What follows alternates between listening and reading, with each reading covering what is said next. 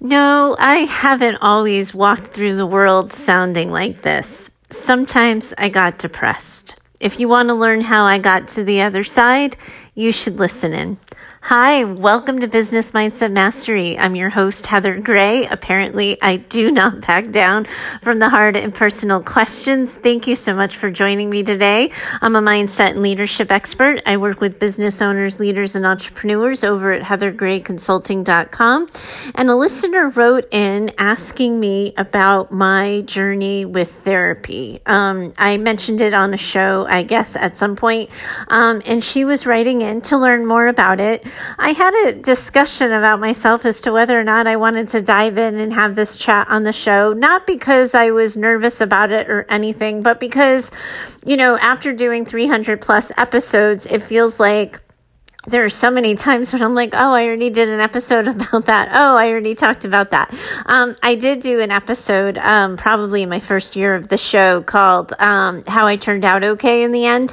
And that is, where I shared my initial story of having been depressed and gone to therapy. So, it felt a little redundant and maybe a little self-indulgent to go back and do it again. But I also know that 200 plus episodes have happened since then, and many of today's listeners probably don't even know about that old episode, and that if there's a way to positively connect and help and guide and encourage somebody to make really good choices for themselves, like getting help and like asking for help and accepting help, I want to be a part of that conversation, even if it means I'm going to repeat myself. So if you've heard the story, you have my permission to move on. You can go to another fabulous podcast. I am currently listening to Chelsea Handler's Life Will Be the Death of Me and You Too. So if you need a recommendation, you do not have to listen to me, Amaran. You can go listen to Chelsea Handler. But if you haven't heard the story, or if you're in a moment of struggle and trying to find your way, perhaps my story is going to help. So I'm going to read the listener question, and I'll find you guys on the other side, and I'll share a little bit more about myself.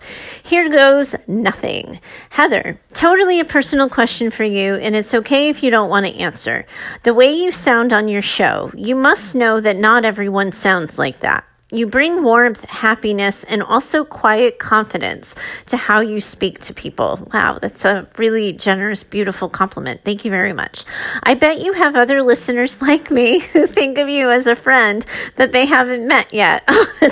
That's rather amazing. I do that with other podcast hosts myself. In some of your episodes about therapy, you have mentioned that you yourself went to therapy. I was wondering if you could share your experiences, what you were struggling with, and what you learned. I am feeling lost and disconnected with myself and just feeling sad a lot. I've tried 2 therapists, but I'm not connecting as well as I feel I would connect with you. I have this theory that if you tell me what worked for you, that it might work for me too. I don't think I have any business asking this, but I also admire you for how real you are and how you have decided, and I'm sorry, let me repeat that. I have no business asking this, but I also admire you for how real you are, and I have decided that I can ask, and it's up to you whether or not you want to answer. Yes, good job, girlfriend. Always, everybody, you can always ask. We all have the ability to say no. But here's the thing. Obviously, as you're listening to this episode, I've decided not to say no. My history with depression and therapy and treatment of various kinds, I would say started for me when I was in the 7th grade. Basically, a little backstory, if you don't know my story, when I was 6 years old, my mom died of breast cancer. So my sister had recently been born. She actually got diagnosed with the cancer as a result of follow-up care following my sister's birth. And she was diagnosed and died inside a year of her diagnosis. And I would say that my initial reaction to that early childhood loss was not the most healthy and functional, but it also wasn't the most dysfunctional. I think I had a family system where we didn't just talk about it. We didn't really acknowledge it. And one of the earliest impressions I remember about this is how much attention I got because my mom died. in that I I got out of homework assignments.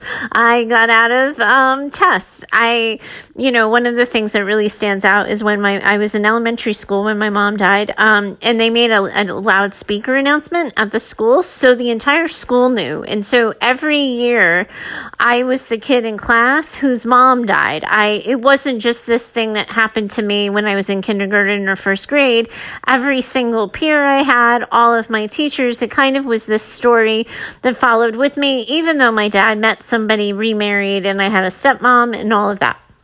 So I would tell you that for my elementary childhood years, I largely used my mom's death to get attention.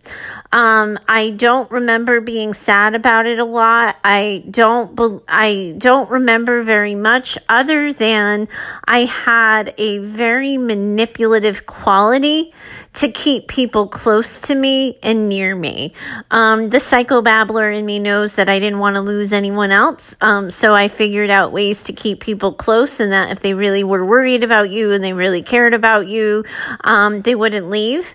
And I think at some point that was probably my story when my mom was sick, is that she just didn't realize I needed her so much, or else she would have stayed. I think is probably one of the ways that my little kid brain had organized that.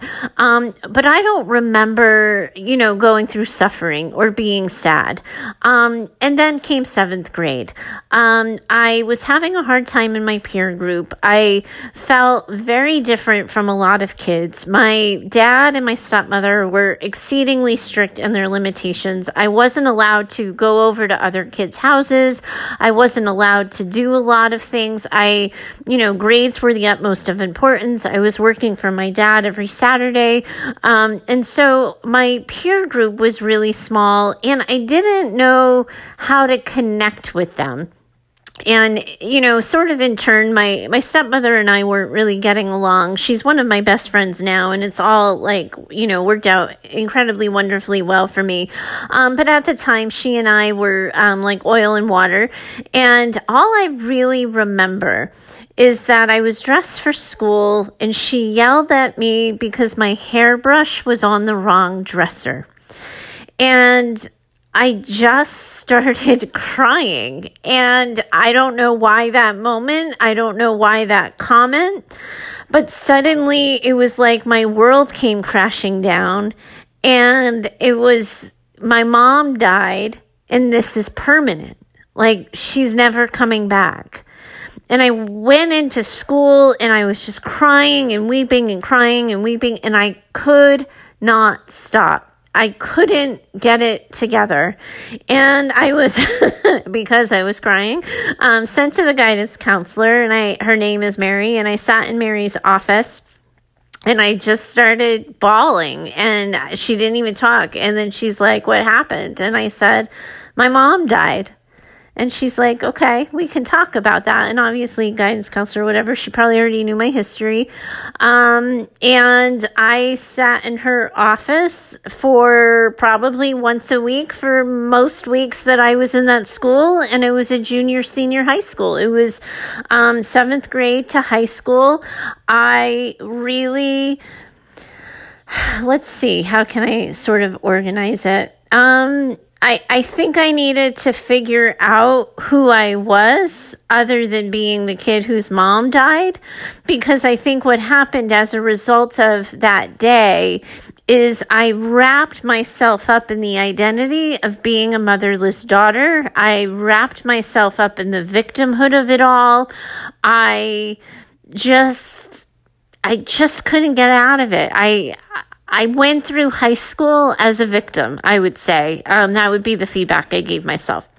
And that's probably sounding really harsh, but I promise you I'm over it and life is good and I'm fine, so don't send in the letters. But I think that that's really how I navigated it. I don't think because my parents were so strict, I ever figured out how to navigate the social circles. So I had friends, but a lot of my friends were always using me. Ironically, like I was always the one they came to for advice, but never the one they came to when they just wanted to hang out. So it was really hard for me. in high school. I was a straight A student. I got good grades. Math and science were hard, so I always spent extra time on that.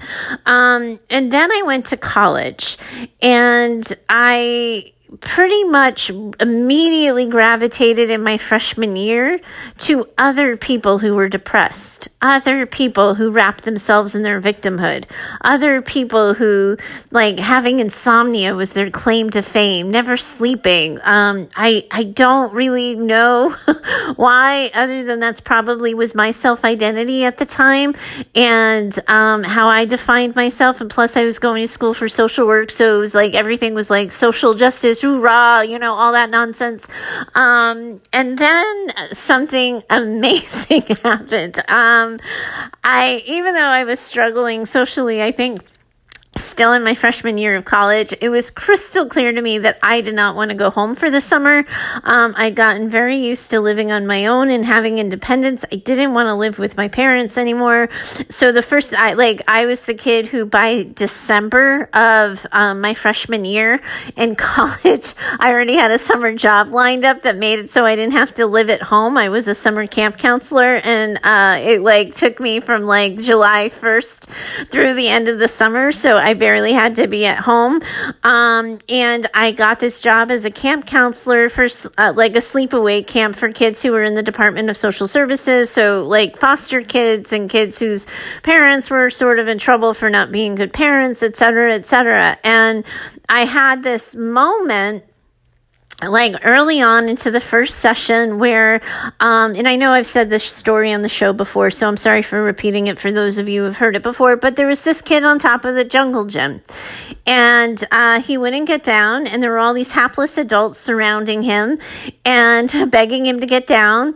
And I was like, why are we all doing this? And I climbed to the top of the jungle gym and I said, hi, I'm Heather.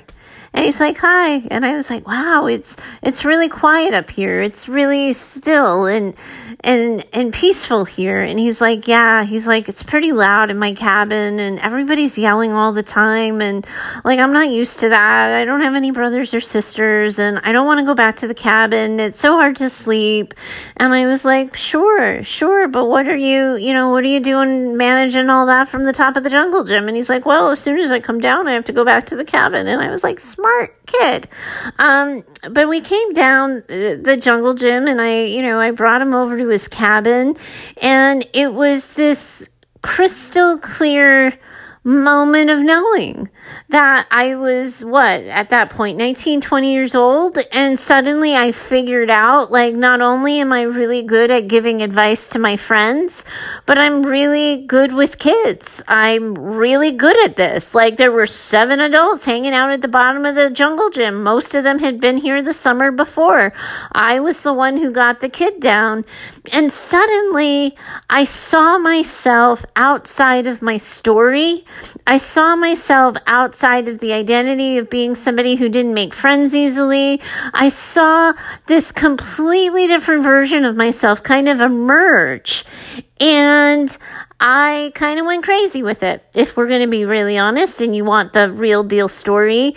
I just realized I was good at something, and I found my confidence and I found my identity, and it really was as though I left my freshman year of college one way and returned completely differently. I was energetic. I was confident. I had no business being friends with anybody else who wasn't going to allow themselves to choose a different life and a different path. And I didn't want to be friends with the victim players anymore. I sure as hell wasn't going to be a victim anymore myself. And I just figured it out. I just became different when I started to see myself differently. Now, as I'm saying this, I should have probably also said I went into therapy at the college center my freshman year in college, because I was still doing that whole, wrapping myself up in depression and hanging out with depressed people and all of that my freshman year. So the therapy journey sort of continued, but didn't get better because that's all I surrounded myself with. I think if we psychobabble it a little bit, I switched my identity from being the motherless daughter to being the depressed person and wrapped myself up in that. And I don't know if you've known people like that, but there's definitely like, the letters are going to come in as I say this, but there's definitely a subset of people who wrap themselves up in their depression.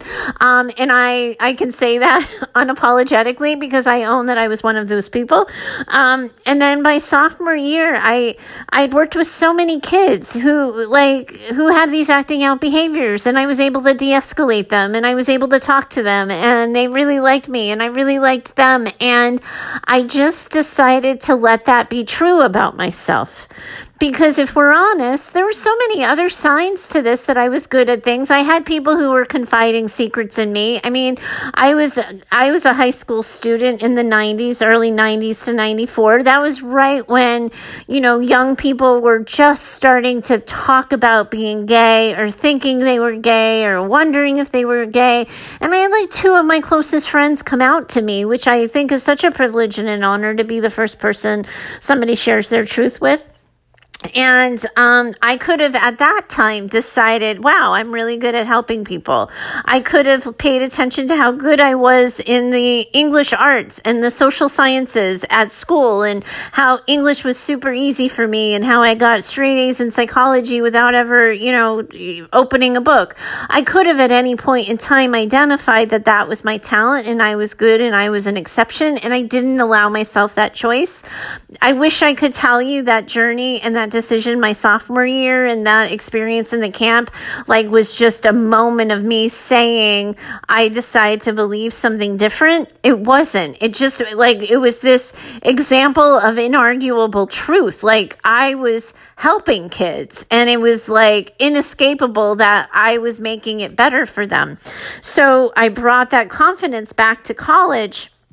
And I never really lost it. I sort of became, I guess what you would call, I have such a hard time saying it's work obsessed, because I don't think I was work obsessed, but I definitely, I just was super passionate about social work, and I was into my internships. I also was really into drama. I was working on different plays at the time, and suddenly I had this full, well-rounded life that obviously centered around my education, because I was in college.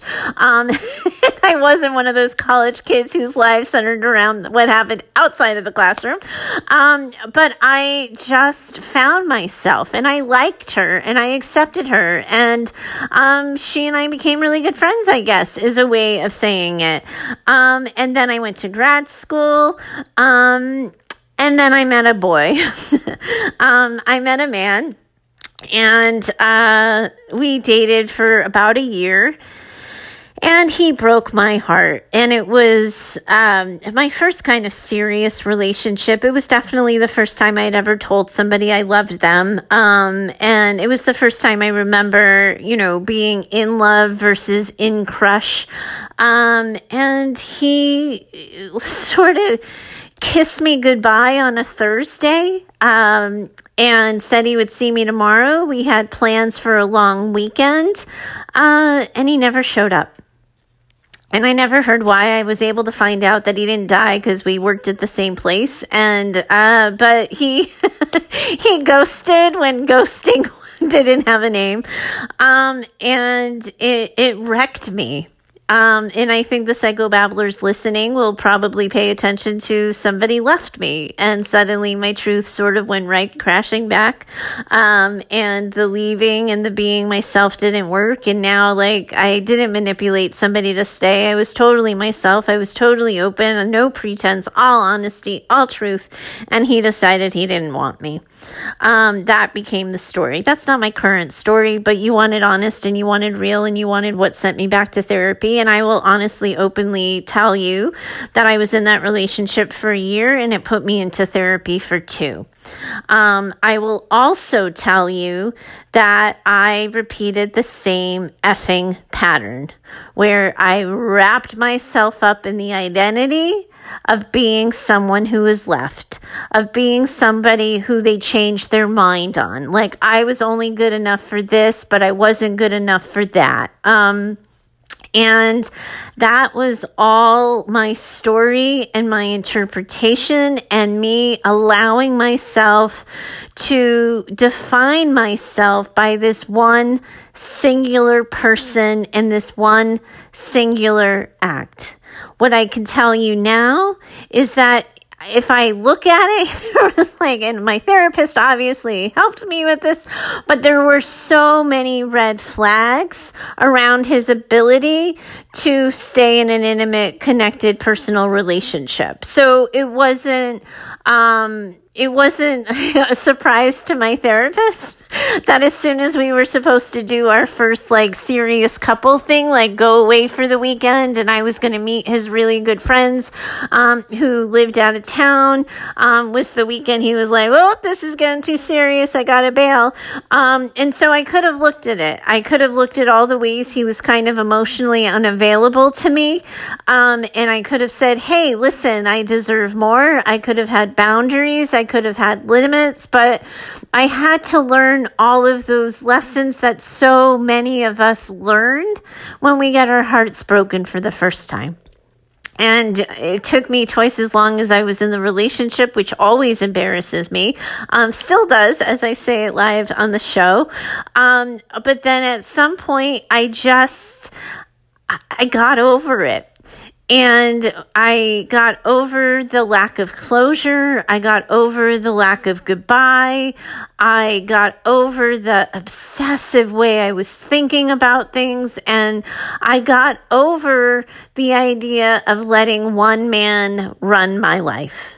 Therapy, the role in that is so often hearing yourself say these things and have somebody go, is that really what you think happened? Is that really true? Because what I'm hearing is XYZ, or maybe you can consider ABC.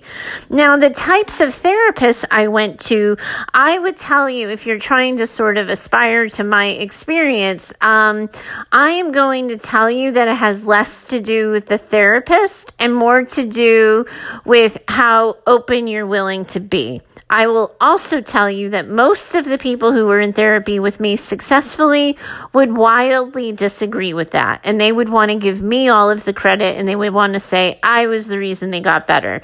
I think good therapy is a joint effort. I think good therapy is being willing to show up, being willing to question, being willing to own your stuff, and that you as an individual kind of have to know, how do you move through the world? And, what I say as a therapist and even as a coach now is what isn't working for you? What hurts? What's open right now?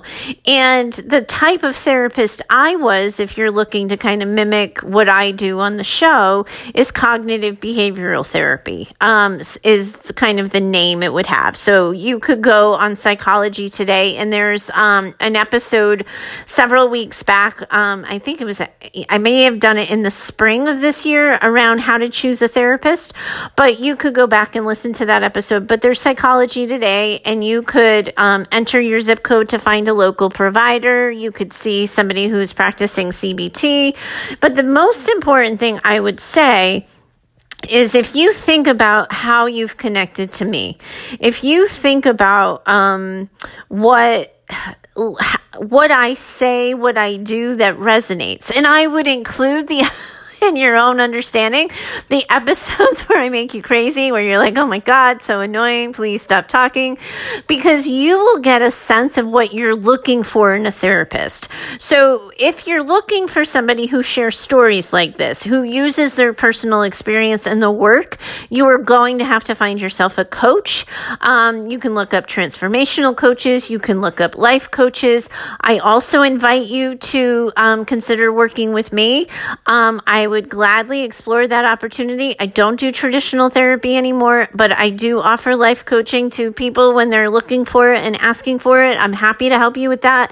But I would think about what's the approach you're really looking for? What do you gel with? What are the questions that I ask that you feel yes, oh my God, that's the reason why I like her so much? I would think about the conversations I have, because those are the things you can tell your prospective therapist would be helpful for you, that you really like it when somebody XYZ. Again, if you're looking to have more of a relational, two-way, back and forth relationship with your person, you're going to have to choose a coach, because I didn't share any of my stories when I was a therapist. When I was a therapist, I maybe disclosed to 5 people that my husband was in a wheelchair. That reminds me, I went to therapy. I went to therapy another time because my boyfriend of 2 years after I recovered from my heartbreak got hit by a bus. That's the other story. And I went to therapy to manage that and to find and chart my course with that. I totally forgot that. Anyway, so that's another part of the journey. But what I was saying, and, kind of getting back to how do you organize this for yourself, is I think that there's a way for you to think about what it is you need, what you're looking for, what's not working, be willing to identify where the holes are, and then you can ask the therapist or the coach how they fill them. But a lot of times, I think what happens is people show up to therapy and they expect their therapist to do all the work. So it's like, I'm just going to sit in and I'm going to wait for the questions and I'm going to answer your questions, and then I'm going to, and suddenly they're expecting the therapist to work miracles, when in fact, like, really good therapy is you participating in the process. You saying, hey, listen, I've tried this twice. I haven't connected, and I haven't connected because XYZ. I haven't connected because ABC. But meanwhile, I'm listening to this chick on the podcast and I feel like da-da-da-da-da, and what I like about her is ABC. Do you think you could work with me on that? I think that what ends up happening is there's a natural power differential that exists in the therapy, where the therapist has power over the client. So then the client feels like they don't get to ask, or they don't get to tell the therapist what to do.